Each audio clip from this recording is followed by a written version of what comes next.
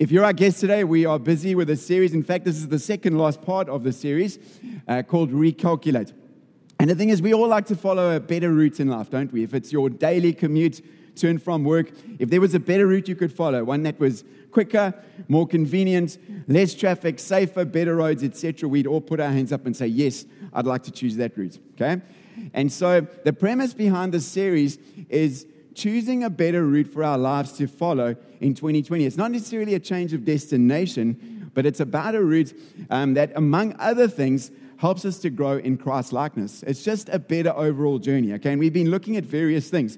So 2 weeks ago, we looked at the topic of hurrying less, not being in such a hurry. Today, we're going to move on to a very important topic of habits. We touched on in the first week of the series.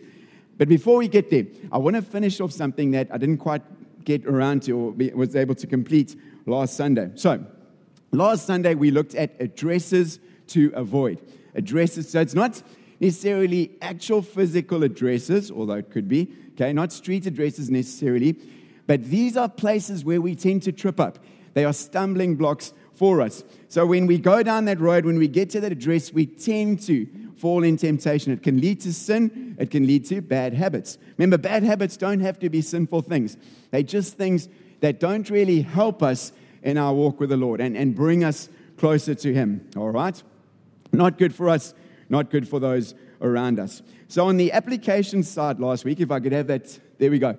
We looked at, the question was, practically speaking, how do we avoid going down those roads, going to those addresses where we tend to trip up and stumble, all right?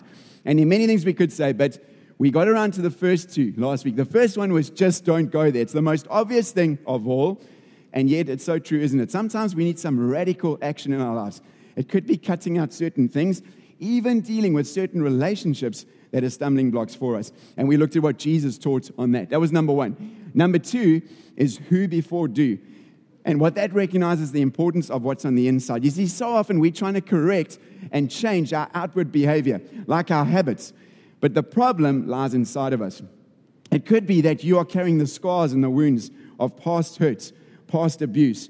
It could be that you have believed lies that have been spoken over you by others that have distorted your true identity. And the problem, friends, is that that stuff inside of us shapes how we act. So that causes us to act or to react in certain ways.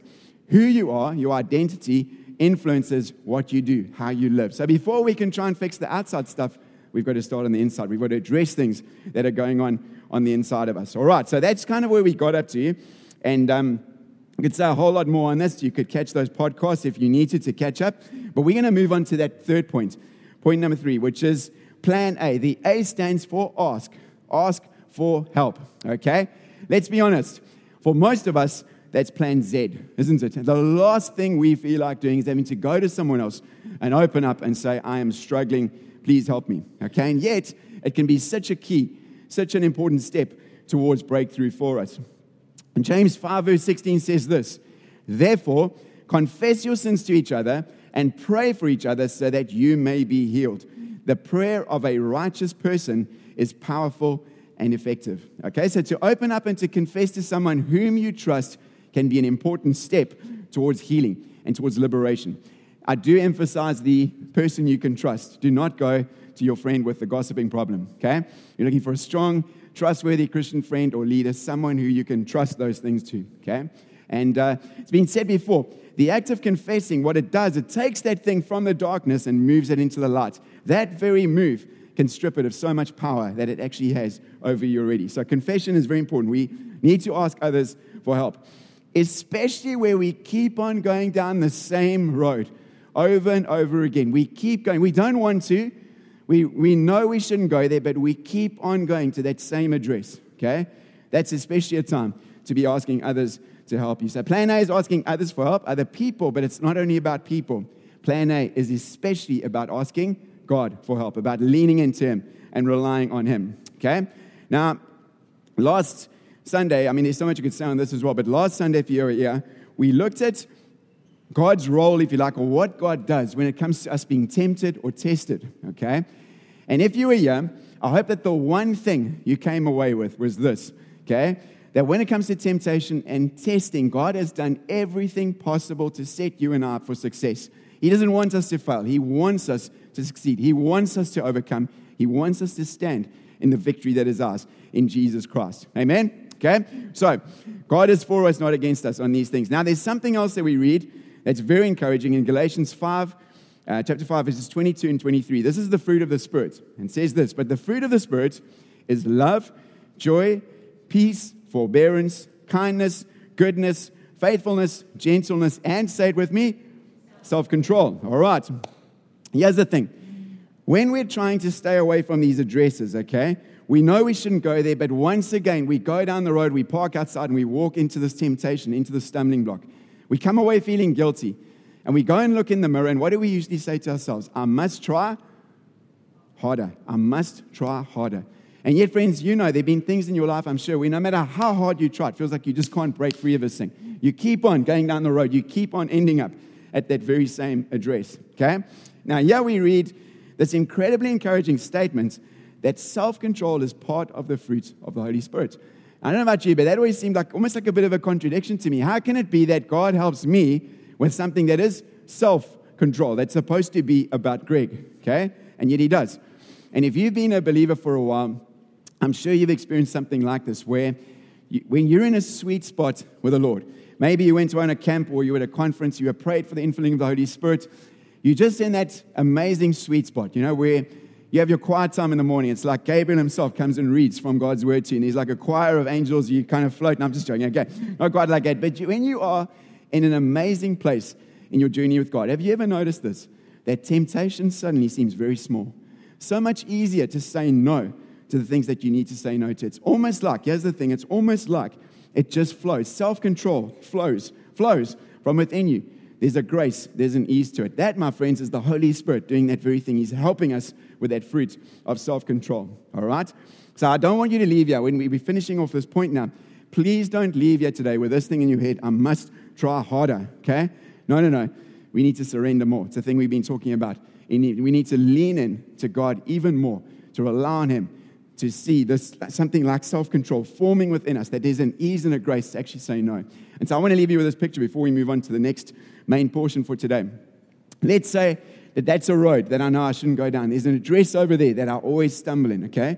One of the best ways to avoid it is simply to walk with God. Just keep in step with the Holy Spirit, because your Father and the Spirit will never, ever lead you down that road. If you walk with God, you'll just walk on by. Is that an easy one? Simple, but true. Amen. All right. So now we've caught up from where we needed to be from last week. We're going to move on to habits. This will be a shorter message today. We're going to finish a little earlier. So habits are our main focus. So when I say the word habit to you, what comes to mind? What comes to mind? How about this? Think of habits. How about that? Notice I did choose like a very cute baby, and they're all cuties. I didn't go for the gross ones. I know we're in church. But anyway, okay? Nose picking is a habit, isn't it? Okay? Yes, it is. It is. Now, my suspicion is when we think of habits, we often tend to view them in a bit of a negative way, okay? And a case in point like that, okay? So here we go. So I had a look on my computer, the dictionary, the main one I use, and I looked up the word habit, and this is what came up. This is what it said. It said, a settled or regular tendency or practice, especially one that is hard to give up. Examples, he has an annoying habit of interrupting me, or good eating habits. Informal, an addictive practice, especially one of taking drugs, a cocaine habit, okay? I think that kind of confirms my suspicion, wouldn't you say so, okay? Because the first thing, speaking about the tendencies, the practices, there's especially one that's hard to give up. That kind of implies it's something that you should give up because it's not so good. The first example giving is an annoying habit before a good one. The next thing speaks about an addictive practice like cocaine. So my point is this, I think very often we tend to view habits a little more negatively than positively, okay? And this can also depend on your personality type, who you are. You might say, Greg, I'm just this ultra-spontaneous person. I just move organically through life, I don't want any restrictive habits tying me down, okay? It might be you, all right? But this is the thing, my friends. Regardless of how positively or negatively we feel about habits, they are a massive part of our lives. Researchers at Duke University found that 40% of what we do every day is actually out of habit, okay? It's actually driven by habits, influenced by, impacted by habit. And right at the end, I'm going to show you that figure's actually higher. I'll show you why, okay? Give you an example. Now, this is the thing. So it plays a big role an even bigger role than we realize. But let's ask a great question at this stage. Does God have habits? Does God have habits? What do you think? I think we'd have to recognize up front, obviously God can't have habits like we would have them, okay? We would understand them maybe, things that we would do. One of the big differences, the many, between God and us is that he stands outside of time. He's not limited by our time constraints. Remember, we looked at this verse early in the series, 2 Peter 3, verse 8. But do not forget this one thing, dear friends. With the Lord, a day is like 1,000 years, and 1,000 years are like a day. Not only is God's timing different to ours, but obviously he stands outside of time. He's not limited by the time constraints that we are. So you probably won't find God waking up at 5:30 a.m. in the morning. Why? Because he never sleeps, okay? God won't get out of bed and then go and make himself a cup of morning tea. Why? Because in heaven we're going to drink coffee. Wink. It's a private joke, sorry. God's not going to go and have a 30-minute quiet time before he gets ready for work. You can understand, God's habits are not going to be like ours. There's going to be a difference, obviously, okay? But this is the interesting thing, friends. When we read the Bible, what we find are like habit-like rhythms in the way that God works and in this universe that he's made. So have a look at creation. If you read the creation account in Genesis 1 to 2, there, in the sequence of what God does, there's almost a rhythm to it, okay? So for instance, you'll read something like this. God will create something. He sees that it's good, and then you'll find something like this, a statement like this one in Genesis 1:13. And there was evening, and there was morning, the third day. Okay? The next day, same thing. God creates something, sees that it's good, morning and evening, the fourth day. And so it goes until you reach day 7 when God rests from his work of creation. Okay? And so in other words, what we see are these rhythms about what God does, and these rhythms persist to this day. I mean, the sunrise and sunset, that'll change from day to day. But every day, every 24-hour period, there's still an evening and there's still a morning. You have 4 seasons, don't we? Spring, summer, autumn, winter. Whoop, it flips and off it goes again, looping. There are these rhythms and sequences we see in how God works and even in how the universe itself works. So I would say there is something habitual, if you like, maybe even the rhythms that God sometimes follows. Now, habits appear. They are mentioned in the Bible. Very often you won't find the word habit used, but it is speaking about a habit, okay? Interestingly, Eugene Peterson, who writes The Message, he uses the word habit more often in his translation of it. So there's some pearlers. He has one for teachers and parents. Proverbs 18, verse 9 in The Message says, slack habits and sloppy work are as bad as vandalism. Here's one to put up on your board, okay? Here's someone who had a good habit. Acts chapter 10, verses 1 to 2 in The Message says this. There was a man named Cornelius who lived in Caesarea, captain of the Italian guard stationed there. He was a thoroughly good man. He had led everyone in his house to live worshipfully before God, was always helping people in need, and had the habit of prayer. What an amazing thing to be able to say that you had the habit of prayer in your life. This is one that we looked at in the very first week of our series. Hebrews chapter 10, verses 24 and 25. It says that, let us consider how we may spur one another on towards love and good deeds, not giving up meeting together, as some are in the habit of doing, but encouraging one another, and all the more as you see the day approaching. Friends, here's the thing. God created us for fellowship and community because that is who he is. Within the Trinity, God the Father, God the Son, and God the Holy Spirit, there is perfect fellowship and perfect community. God never made us because he was all alone in the universe, okay? There's perfect community, perfect fellowship, and we are made in the image of God, which means that we were created to be relational beings. We were created for fellowship and community, first with God and then with one another. Do you know the Bible teaches there's nothing in the Bible that indicates we call to a Lone Ranger Christianity, all on our own. In fact, the Bible teaches the opposite. It teaches that in order for us to grow, we actually need to be in community. That is the way we truly grow in Christ. So we aren't surprised to find verses like this one reminding us that giving up meeting together is not a great habit.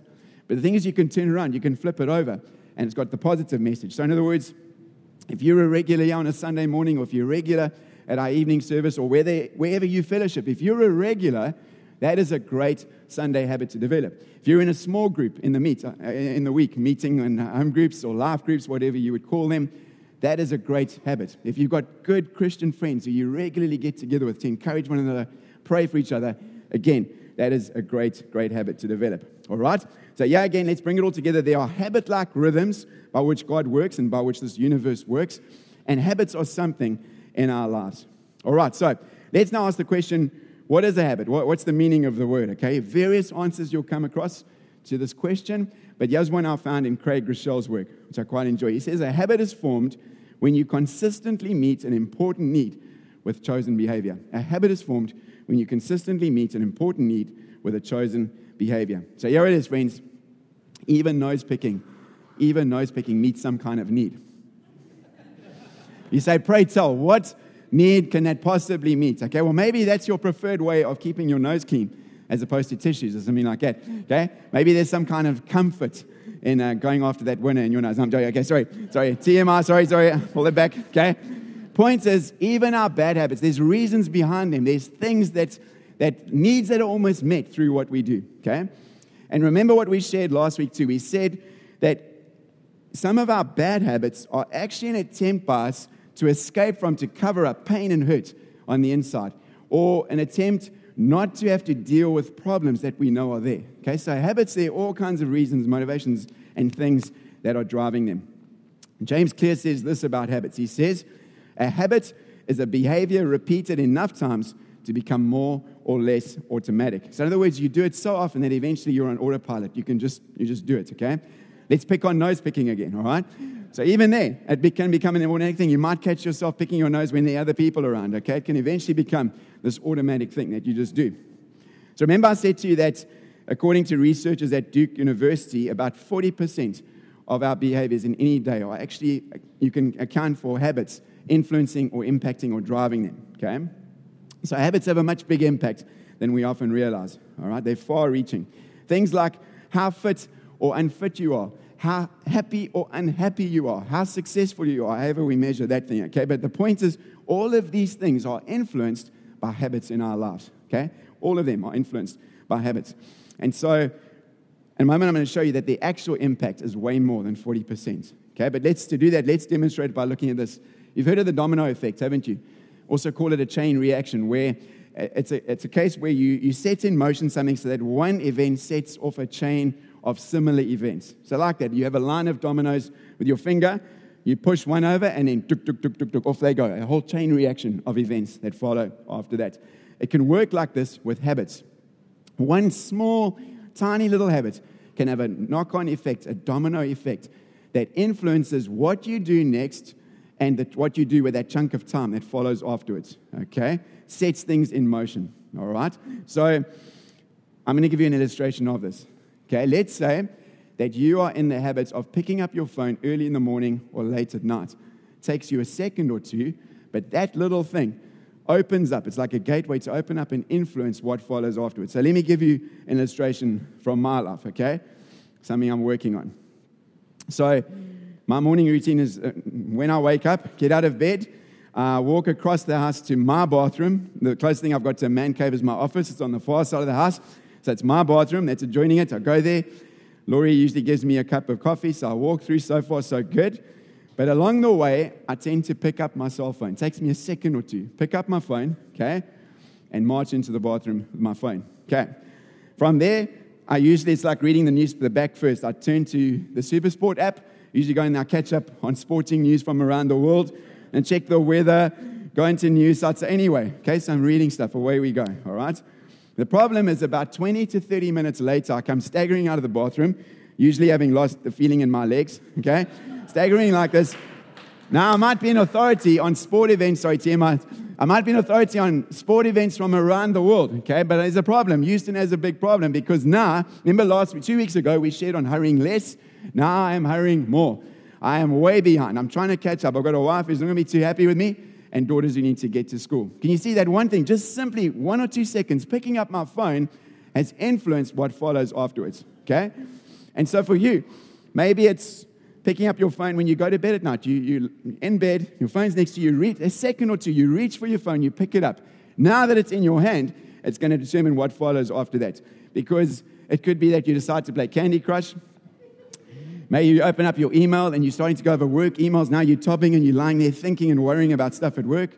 Or you go to Facebook, you go through the news feed of your 15,000 Facebook friends, catching up on what's going on in their lives. An hour or so later, time you could have slept is gone. It's been wasted. You're with me, okay? I'm not saying this is a heavy today, but you see a small little thing has such a big impact on our lives, such a big influence. Okay?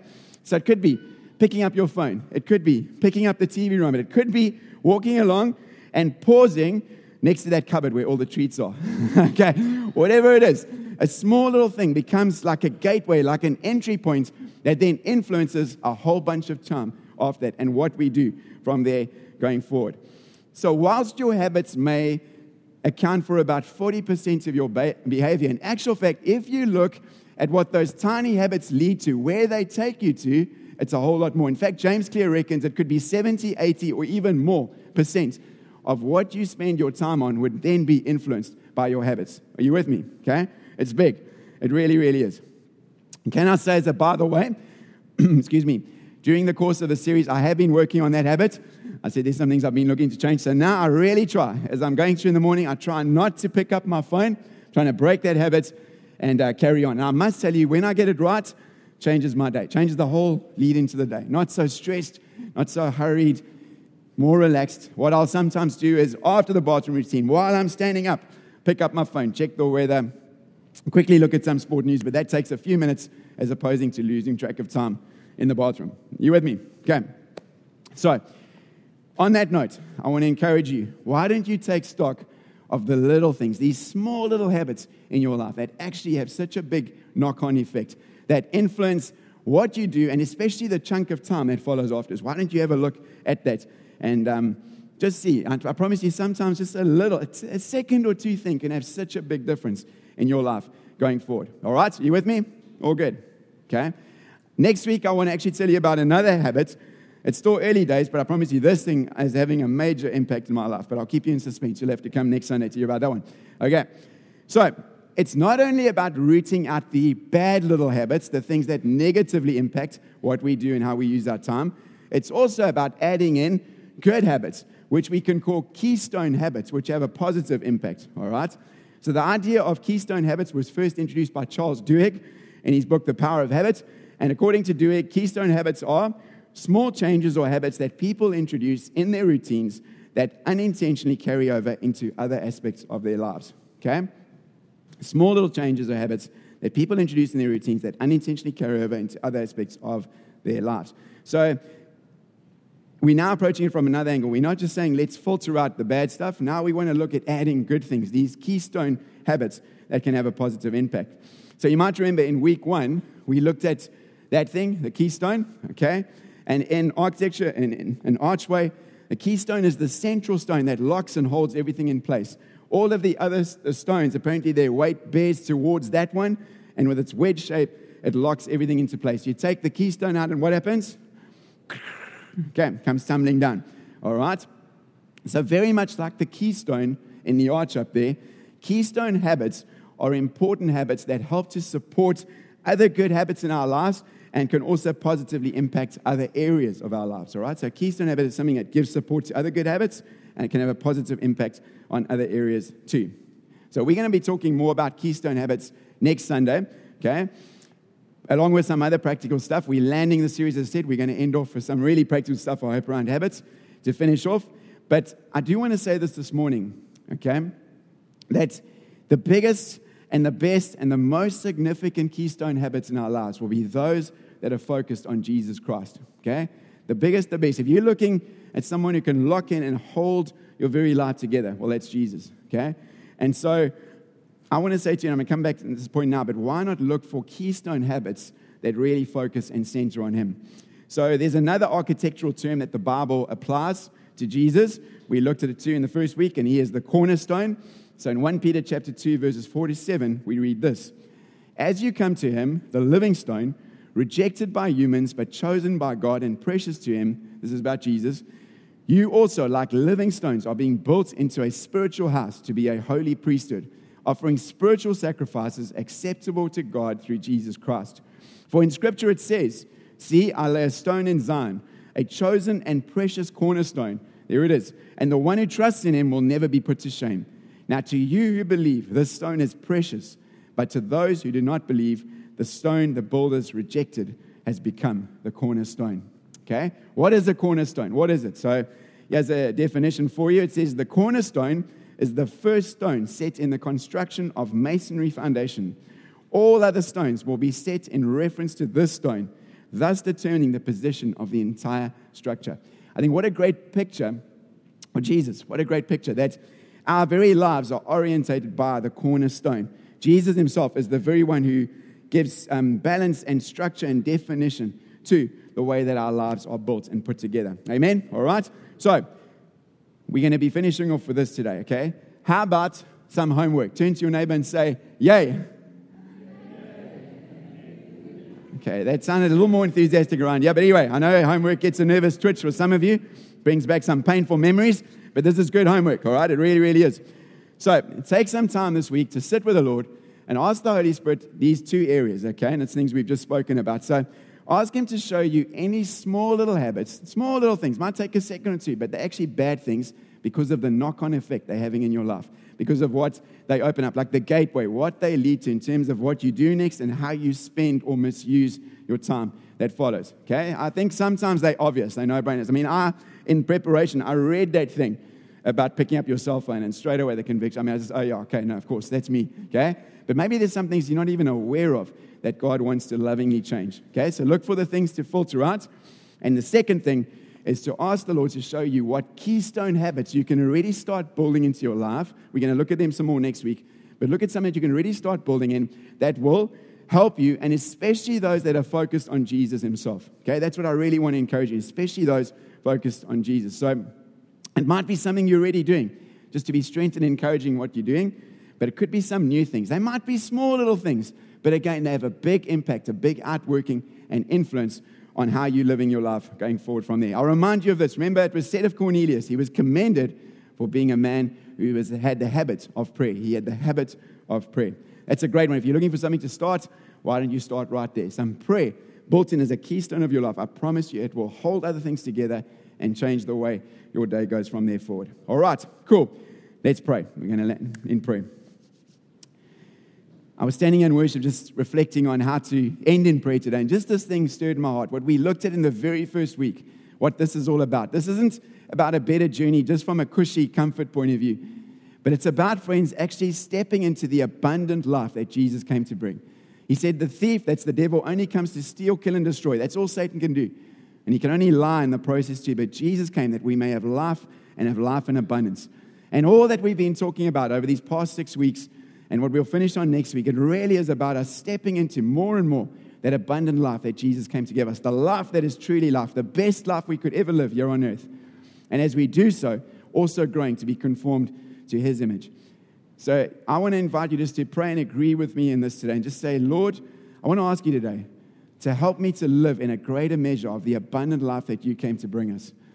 Even this week, Holy Spirit, speak to me about little things, small little habits. They might take a second or two, but I recognize they're things that could be robbing me, things that could be eating away at my time and leading me down roads that actually don't help me, that take me away from the life you really want me to live. Show me those things, Lord, and give me the courage and the wisdom to walk free of them. And then, Father, I want to pray that you even now begin to speak to me by your Spirit about keystone habits that I can build into my life, especially those that are focused on your Son, Jesus. Show me what I can do, Lord, to have a big impact and positive change going forward. I pray this too in Jesus' name. Thank you, Lord. And then I want to pray for you today, for anyone here who's in this place where, if I had to put it to you like this, I'd say to you like this, that your life has felt like it's been about trying to try harder. I just have to try harder. I have to try to be a better person. I have to try my best, and then maybe God will accept me. Friends, the problem is this: no matter how hard we try to be good, every single one of us has already broken the laws of God. Every single one of us, without exception. And so that's why Jesus said there is only one possible way that you can go to get to God, and that is through Jesus himself. Because the Son of God lived the perfect life we could never live. And then at the cross, as we sang about today, he took the punishment for our sin upon himself to pay the price in full so that we could go free and that we could have this abundant, eternal life. So if that's you today, you've got to raise your hands and say, Jesus, I'm calling on you to save me. There is only one hope, and that's you. I recognize that today. So if that's you, would you pray this prayer to God and mean it with all of your heart? In fact, I'm going to ask as a church, can we pray this prayer out loud today? So everyone's going to be praying it, but when you're praying it, if that's you today, I want you, whether this is the first time you're committing to God, or perhaps it's a return to the Father. Perhaps you feel like your life, you've wandered away, you've drifted away, and today's a day of coming back to him. If that's you, would you pray with us and pray to God with all of your heart? Let's pray it together and say, Jesus Christ, you alone can save me. I call on your name to save me. I confess, God, that I've sinned against you. Trying harder is not enough. So save me. Forgive me today for all of my sin. Thank you that you receive me, that you welcome me in, that my past is in the past, and that this day forward, I follow you, Jesus, with all of my heart. Help me, I pray, in Jesus' name. Thank you, Lord. As we're in this place, I'm going to ask now, just if we could stay in this place of prayer, just with heads bowed and eyes closed. If you prayed that today, you're one of those people who prayed it. The Bible speaks of a witness. I'd love to witness with you. Would you raise your hand boldly in the air? I can see anyone who did. Thank you. Thank you. Thank you. Thank you. Thank you. Wonderful. Thank you. Wonderful. Thank you. Great. Thank you, Lord. There's so many hands. It's wonderful. So good to see. I want to pray with you now, especially, and say, Lord, your word makes clear that when one person responds to the good news, there's a party in heaven amongst the angels. So right now, Lord, there must be a very big party. And we just want to thank you, Jesus, again. You are the hero. Jesus, you made this possible for us. And so we thank you that as we choose you, you are faithful to hold on to us. You never let go of us. Now, we want to pray now, Lord, that you would fill every one of these folk with your spirit, that you would cause your word to come alive to them like they've never known it before. Thank you that you would speak to them, guide them, and lead them. And thank you that by your grace, they will follow you as your disciples, Jesus, all the days of their lives. Thank you, Lord, that even now you bring them into the abundant life that you came to bring. Thank you, Lord, for a new day, a new beginning. And we all sit together in Jesus' name, amen. Amen. Can we give God a very big hand? And well done to you too. Thank you.